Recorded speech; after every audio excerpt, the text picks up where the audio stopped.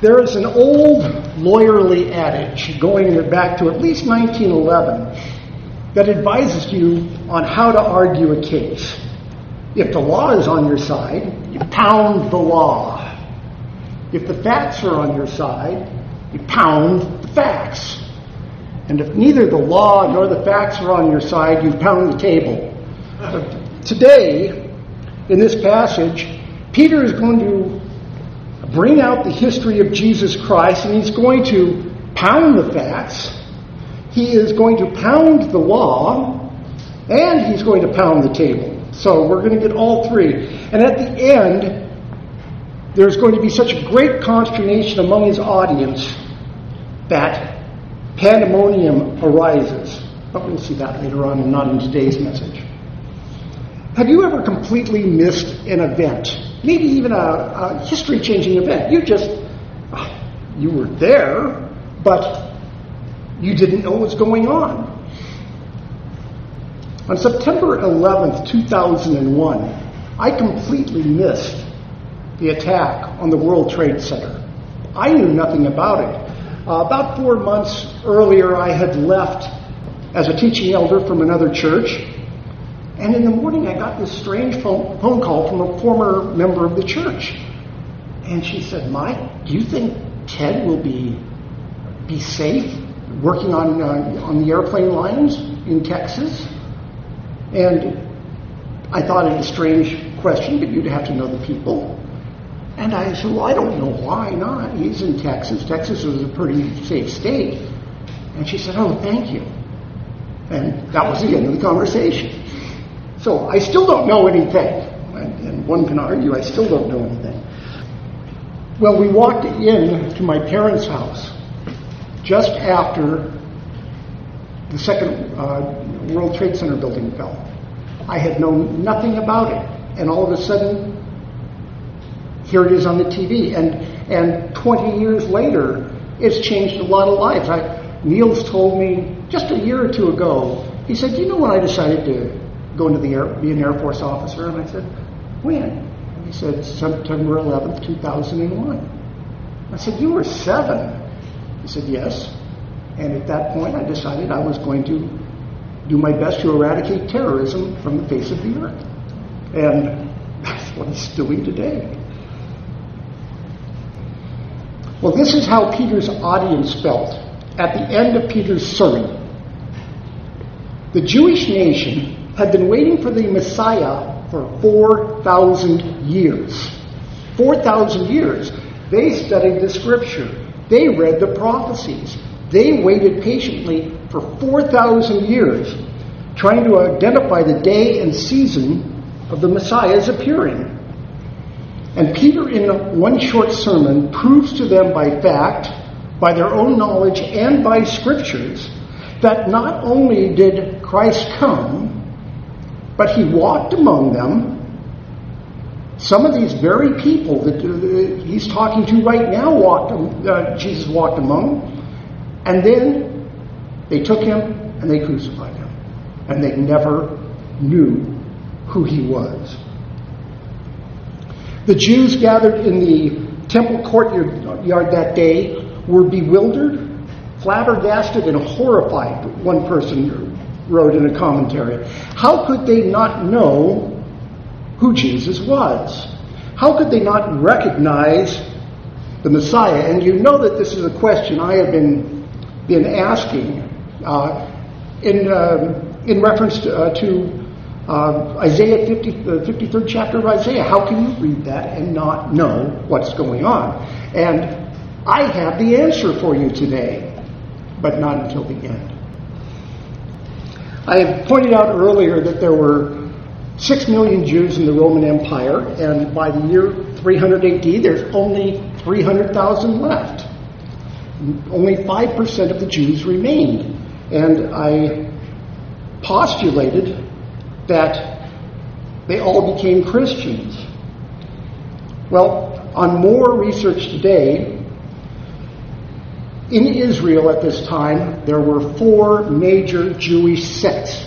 There were the Sadducees, there were the Pharisees, there were the Essenes, and there were the Zealots. And all of them put together are about 5% of the Jewish population. Those sects within Judaism were 5%. Now, just as it seems today that our ruling class seems determined to replace everyday American citizens with a more compliant population, so too did the Jewish ruling class end up ruling only themselves. The elite. Of the 4 special sects in Israel at the time of Jesus, we paid the most attention to the Sadducees and the Pharisees. We know the Pharisees the best. Pharisee probably means separatist, which should be a warning to us since we come from separatist thinking ourselves. But Pharisee means separatist in Hebrew. Pharisees were very legalistic. Robert Gundy states that some Pharisee rabbis forbade spitting on the ground on the Sabbath. Why do you think that was? Because it was unhealthy? Because it was a dirty habit? No, because you might stir up the dust, and that could constitute plowing the ground. Okay?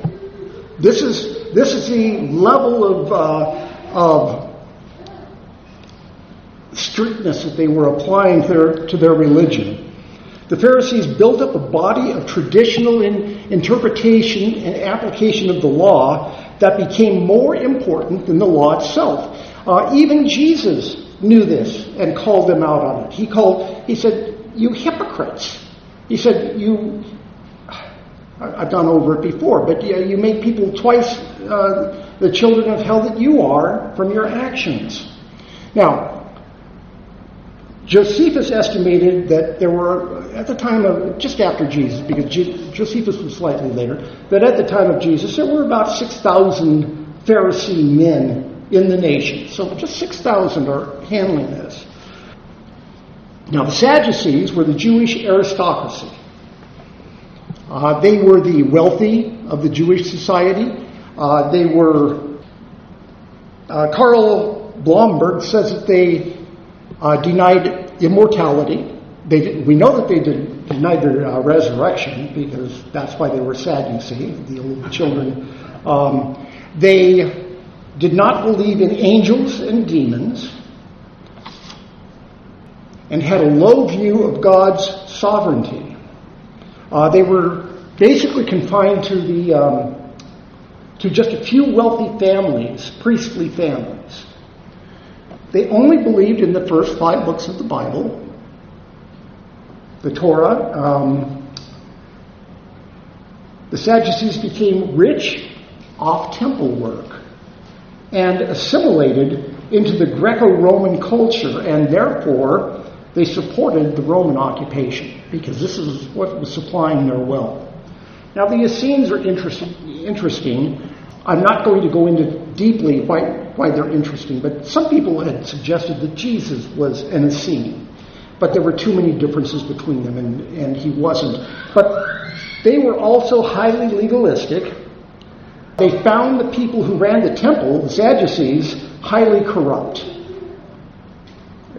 Justo Gonzalez says that the Essenes tried to obey the law by withdrawing from society, and had an intense expectation that the end was very near. Essenes totaled perhaps 4,000 men in the society. And then there were the Zealots.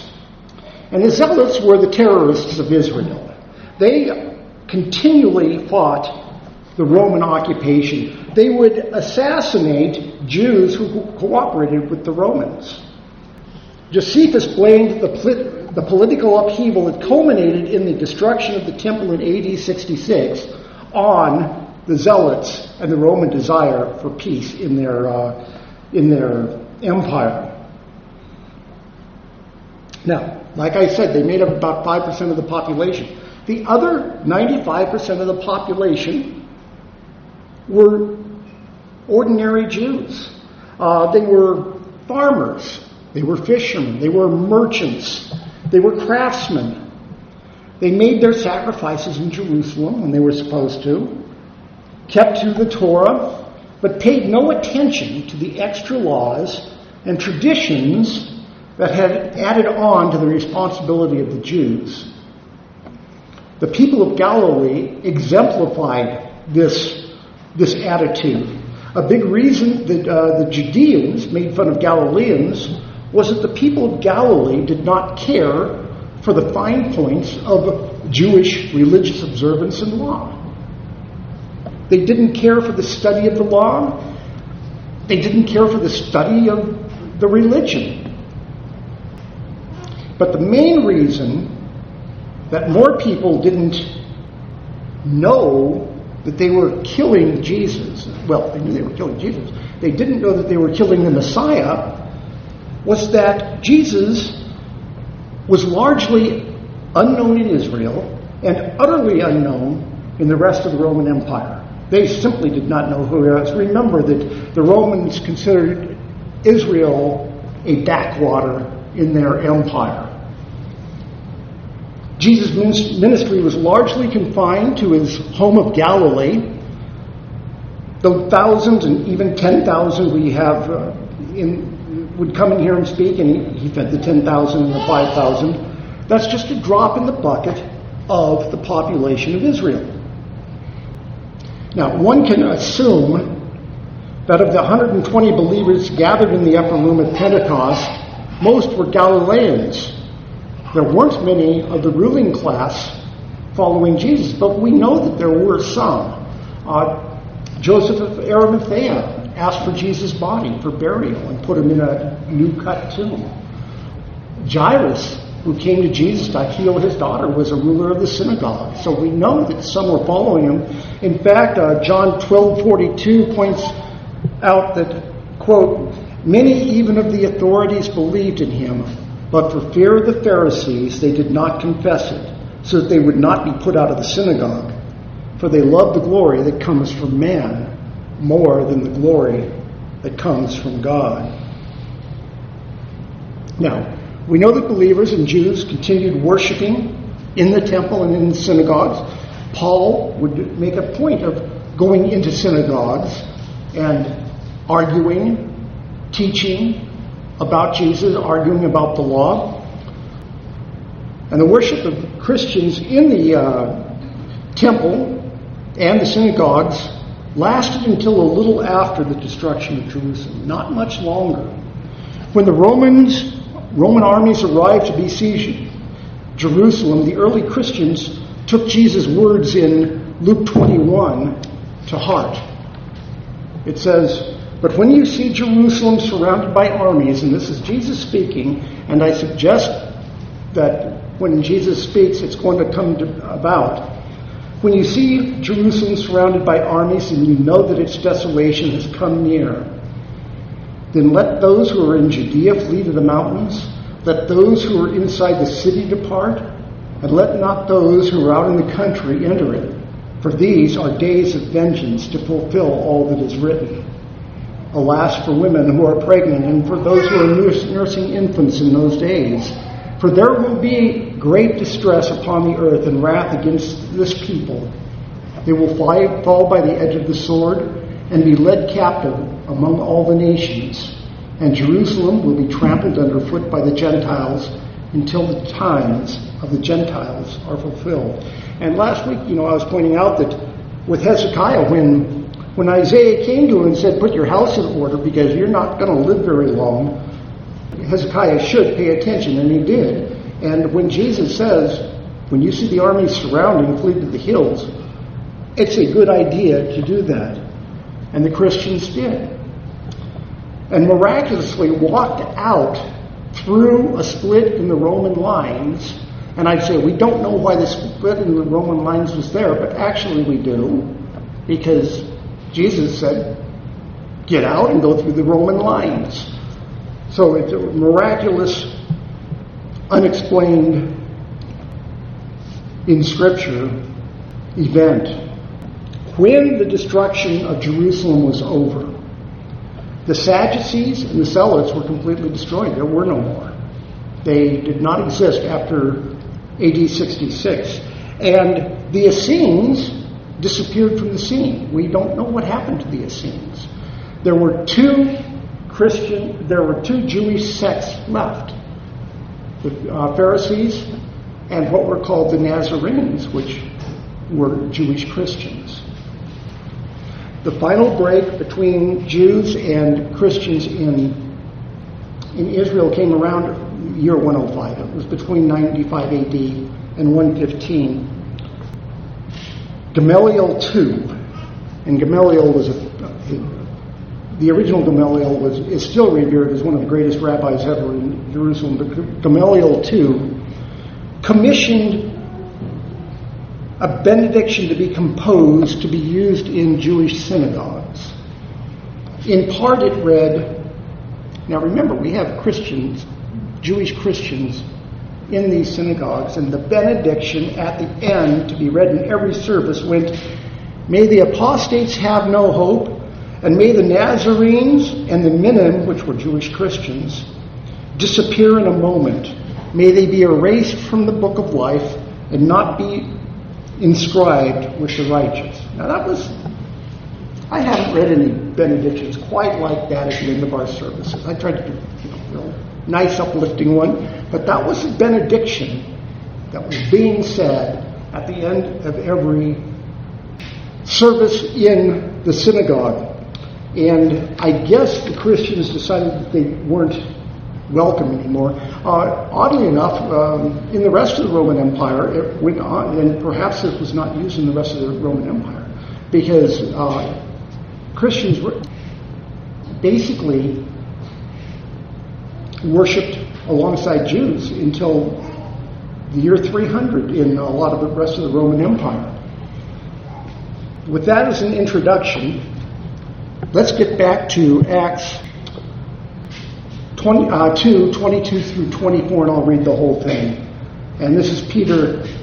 "Men of Israel, hear these words. Jesus of Nazareth, a man attested to you by God with mighty works and wonders and signs that God did through him in your midst, as you yourselves know.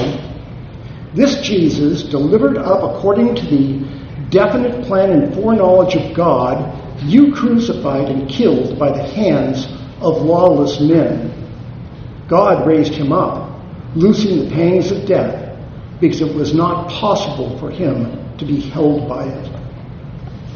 So with that salutation, men of Israel, hear these words. Peter starts in, and then he gets immediately to the point. Jesus of Nazareth. There is no Christianity without Christ, without Jesus. Jesus is preeminent in this oration because he's the only point of it. Anyway, he says, "Jesus of Nazareth, a man attested to you by God with mighty works and wonders and signs." And note that Peter doesn't list what they are. And you might wonder, why doesn't Peter say, "Oh, well, folks, he walked on water.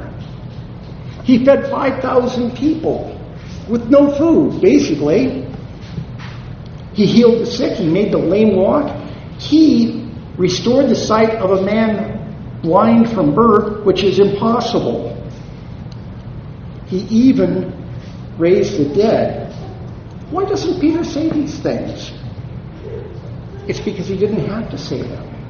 People had been flocking to Jesus because they knew he was a miracle worker. They were coming just to see his miracles. I've read this before, but in John 11, 35 through 37 says, "Now the Passover of the Jews was at hand, and many went up from the country to Jerusalem before the Passover to purify themselves." So they're coming for the Passover, just like we're talking here at Pentecost. The people are coming for the feast, and they've come up for the Passover. They were looking for Jesus and saying to one another as they stood in the temple, "What do you think? That he will not come to the feast at all?" Because they knew what was being plotted. It says, "Now the chief priests and the Pharisees had given orders that if anyone knew where he was, he should let them know so that they might arrest him." So this is common knowledge for the people coming to Jerusalem for the Passover. Moving on to John 12, it says, 6 days before the Passover, Jesus therefore came to Bethany, where Lazarus was, whom Jesus had raised from the dead. So they gave him a dinner for him there. Martha served, and Lazarus was one of those reclining with him at the table. So Jesus does, and we know that Jesus is coming to the Passover because we know the story. But Bethany was less than 2 miles from Jerusalem. So the people who were already in Jerusalem, when they heard Jesus was in Bethany, left and walked the less than 2 miles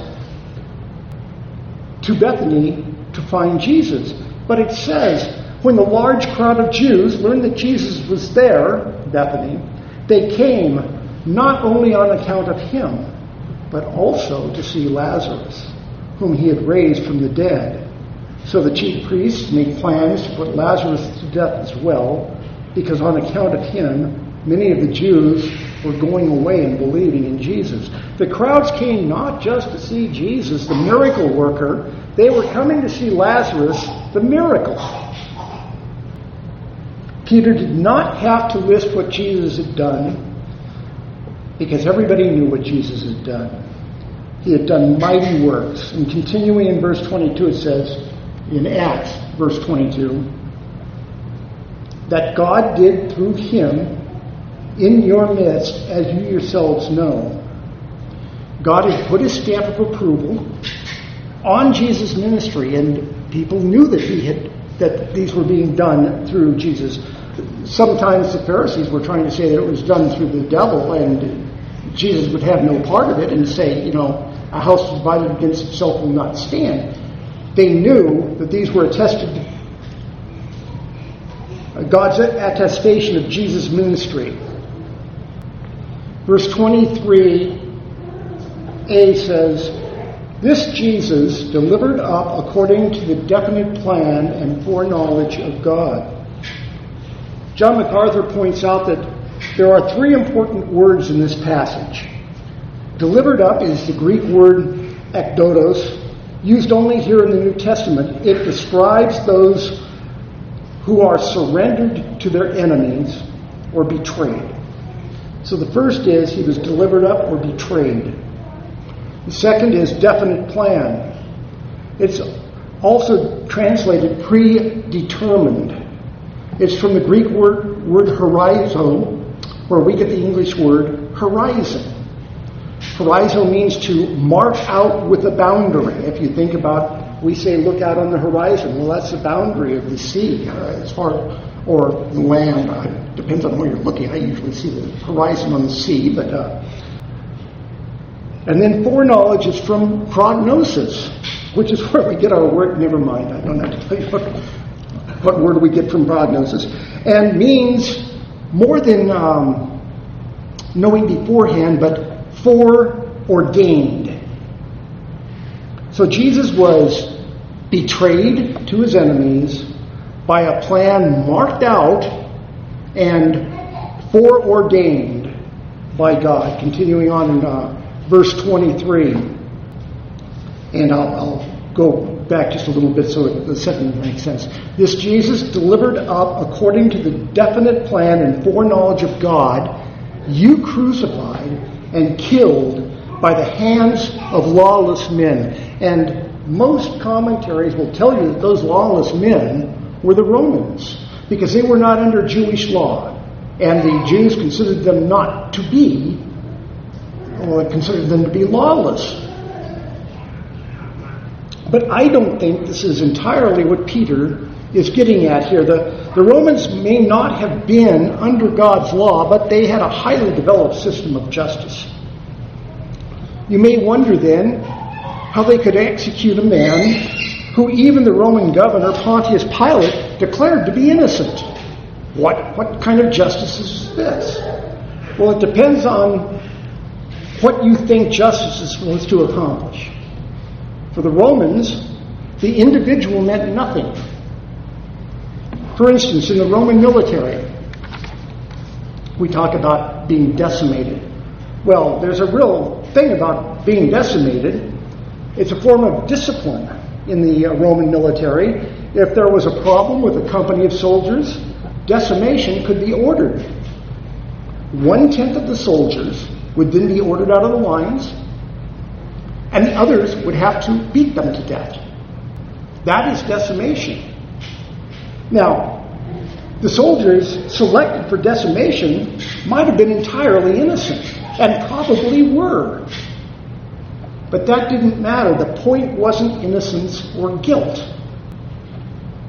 It was control over the whole unit. Jesus' execution by the Romans also wasn't a question of innocence. They already knew he was innocent. But for the Romans, it was doing what was best for the Roman society. And what was best for the Roman society in place in Israel was to placate the Jewish authorities and keep the peace. It was not the Romans, therefore, who were lawless, but rather those who were under Jewish law, who acted contrary to it. At Ariel Ministries, Dr. Fruchtenbaum, and I'm using names because I'm not changing as much from what I got it. We all hear that the Jews broke the law by trying Jesus at night. Have you all heard that? Yeah. No, they broke 22 laws. Okay? There are 22 instances of lawlessness in the arrest, trial, and execution of Jesus. You were not allowed to be arrested by authorities when it was affected by a bribe. Okay, remember the bribe that was paid to Judas? No criminal proceedings could be after sunset. When was Jesus tried before the Sanhedrin? It was dark. Judges and Sanhedrin members could not participate in an arrest. Who arrested Jesus in the Garden of Gethsemane? There were to be no secret trials, only public ones. Well, that was a pretty secret trial. No trials were allowed before the morning sacrifice. Remember I was talking about just earlier, Peter defending them against charge of drunkenness because it was only the third hour? Well, you were not allowed to start a trial before the fourth hour at the time of sacrifices. Sanhedrin trials could only be held in the hall of judgment in the temple complex. Well, that's not where they were. They were in the house of the chief priest. The defense was to present the defense before the accusation was heard. All present at the trial may argue for acquittal, but all may not argue for conviction, which means you're supposed to hear two sides, unless it is so obvious for acquittal, you didn't have to have somebody argue the other side. Nope. There were to be 2 or 3 witnesses, and their testimony had to agree in every detail, and that's in Deuteronomy 19:15. The accused did not have to testify against himself. Remember, they questioned Jesus about his statements about who he was. The high priest was forbidden to rend his garments. That's in Leviticus. At this trial, that's, what do we call it nowadays? That is, it's injurious to the defense, but that's not the word we would use. But the rending of garments was not to be done. Charges could not originate with the judges. The charge of blasphemy could only be used if the name of God was pronounced. A person could not be condemned on the basis of his words alone. The verdict could only be given in the daytime, not at night. For capital punishment cases, the trial and guilty verdict had to be separated by at least 24 hours. Voting for the death penalty was to be done by individual votes from the youngest to the oldest, so the youngest wasn't swayed by the oldest. The sentence could only be pronounced 3 days after the verdict. A unanimous decision was needed for a guilty verdict. Judges were to be humane and kind. The condemned were not to be beaten or scourged beforehand. No trials were allowed on the eve of the Sabbath or a feast day. So, who were the lawless men who executed Jesus? The Romans were no more than the instrument used. It was the high priest, the priestly class, and the Sanhedrin who were the lawless men. In arguments today against the death penalty, you'll often hear that if doing away with the death penalty saves just one innocent man, it's worth it. I mean, if you execute an innocent man and exculpatory evidence is later found, it makes no difference. Dead is dead. There is no reversal upon appeal. Unless you're God. In verse 24, Peter says that this Jesus that you crucified and killed by the hands of lawless men, God raised him up, loosing the pangs of death, because it was not possible for him to be held by it. There has ever only been one truly innocent man. The rest of us throughout all of history, down to today, are under a sentence of death. That innocent man that abolishing the death penalty might save would yet be under the ultimate death penalty, the one instituted by God himself. There is only one escape from that death penalty, and that is believing in and calling on the name of the one God raised up, loosing the pangs of death, Jesus Christ. You know, Isaiah 53 so accurately describes the affliction, torture, and death of Jesus that, like I say, I have asked several times in this series how the Jewish people could not see who this suffering servant was. Well, while studying for this, I came across an article from the seminary of Bob Jones University, and I'm going to read portions of it to you, just because. And I Googled, what do Jews think about Isaiah 53? And so here's the title of this article is, How do Orthodox Jews read Isaiah 53? So we're right in there. And this is written by Leighton Talbert, who is in the Old Testament Theology Department at the seminary of Bob Jones University. And he says, my good friend Craig Hartman, director of Shalom Ministries, and so of course I looked up Shalom Ministries, and it's a real and ongoing thing, describes, and it's outreach to Jews, Shalom Ministries, you know, we got that right. Describes it in an approach he likes to use with Orthodox Jews. He starts with a question. He says, as an Orthodox Jew, you must study the Bible a lot. Can I ask your opinion on a Bible passage? He then begins to read to them from Isaiah 53. And when they try to look over the edge of the Bible to see what he's reading, he holds it up to show it's the New Testament and the Old Testament. So that you can see it's a Christian Bible. That satisfies their curiosity, so he continues reading.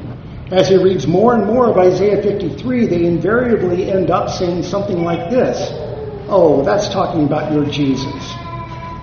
Then he holds it out to them and shows them that it's Isaiah 53. He holds out in front so they can see exactly where he was reading.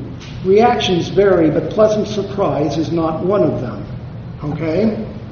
The point, the picture of Christ on the cross in Isaiah 53 is immediately apparent even to an Orthodox Jew who simply hears it being read. So why don't they believe? There are lots of reasons, but the most theologically rooted explanation is offered by Paul when he writes that blindness in part has happened to Israel, Romans 11:25, with the result that a veil lies over their heart when they read the Old Testament, 2 Corinthians 3:15. But in addition to that is this basically law of reality. You cannot see what you will not look at. And somebody mentioned this at Bible study, that they don't know it because they don't read it. Jewish synagogues follow a yearly reading schedule through much of the Old Testament. There are appointed readings for each Sabbath, as well as special readings on holy days. Every Sabbath includes a Parsha, a reading from the Torah, Genesis through Deuteronomy, which they read through entirely every year, followed by a reading from the prophets called the Haftarah. The same schedule is followed year after year. It has been for centuries and centuries. If you look up the yearly synagogue reading schedule on the internet, for example, here, and I did, you'll discover that Isaiah 53 is never read. Ever. In fact, because the Isaiah 53 passage actually starts in Isaiah 52:14, they only read to Isaiah 52:13. And the Isaiah 53 passage goes to 54:12, and they don't take up their reading until 13. And I looked that up, and that is true. He says, we think of Isaiah 53 as a unit. Every year around September, one of the scheduled Sabbath readings is Isaiah 51:12 through 52:12. And he says, notice where this reading stops. What do you suppose the following Sabbath reading is? It's Isaiah 54. He says 1 through 10. So when I say that they don't read on. But the interesting thing to say to me is, when they do read it, Jewish interpreters have historically just ignored this passage, but when they don't, the standard Jewish interpretation for the last 1,000 years is the servant in this passage is the nation of Israel itself. Okay? It's not Jesus, it's the nation of Israel, whose history of suffering has atoning value for the sins of all the other nations. And he gives an example for that I did not look up. It's an interpretation that bristles with all sorts of problems, but that's for another time. It's enough for the present purpose to raise one simple question. If Isaiah 53 describes Israel's national suffering as God's servant on behalf of the whole world and promises a glorious future in which she will be exalted and rewarded by God for all her offerings, would you expect a passage like that to be scrupulously avoided? Wouldn't you expect this of all passages to be cherished and included in the Jewish yearly reading of the Old Testament? Anyway, he concludes his article by saying, so it's only blindness in part, but that's not Paul's whole statement. Blindness in part happened to Israel until the fullness of the Gentiles has come in, Romans 11:23. That means the blindness is not only partial, it's also temporary, because then all Israel shall be saved. There's the explanation that I've been looking for. They scrupulously avoid Isaiah 53 because even an Orthodox Jew who's never read it knows who it's talking. Let's close with prayer. Lord, we do know because we do read your entire Bible and we preach your entire Bible. We know who the suffering servant is. We know who was prophesied to come. We know, because we read your entire word, who that suffering servant was. It was your Son and our God, Jesus Christ. I pray that the Jews will find that out and come back to you. We ask this in Jesus' name.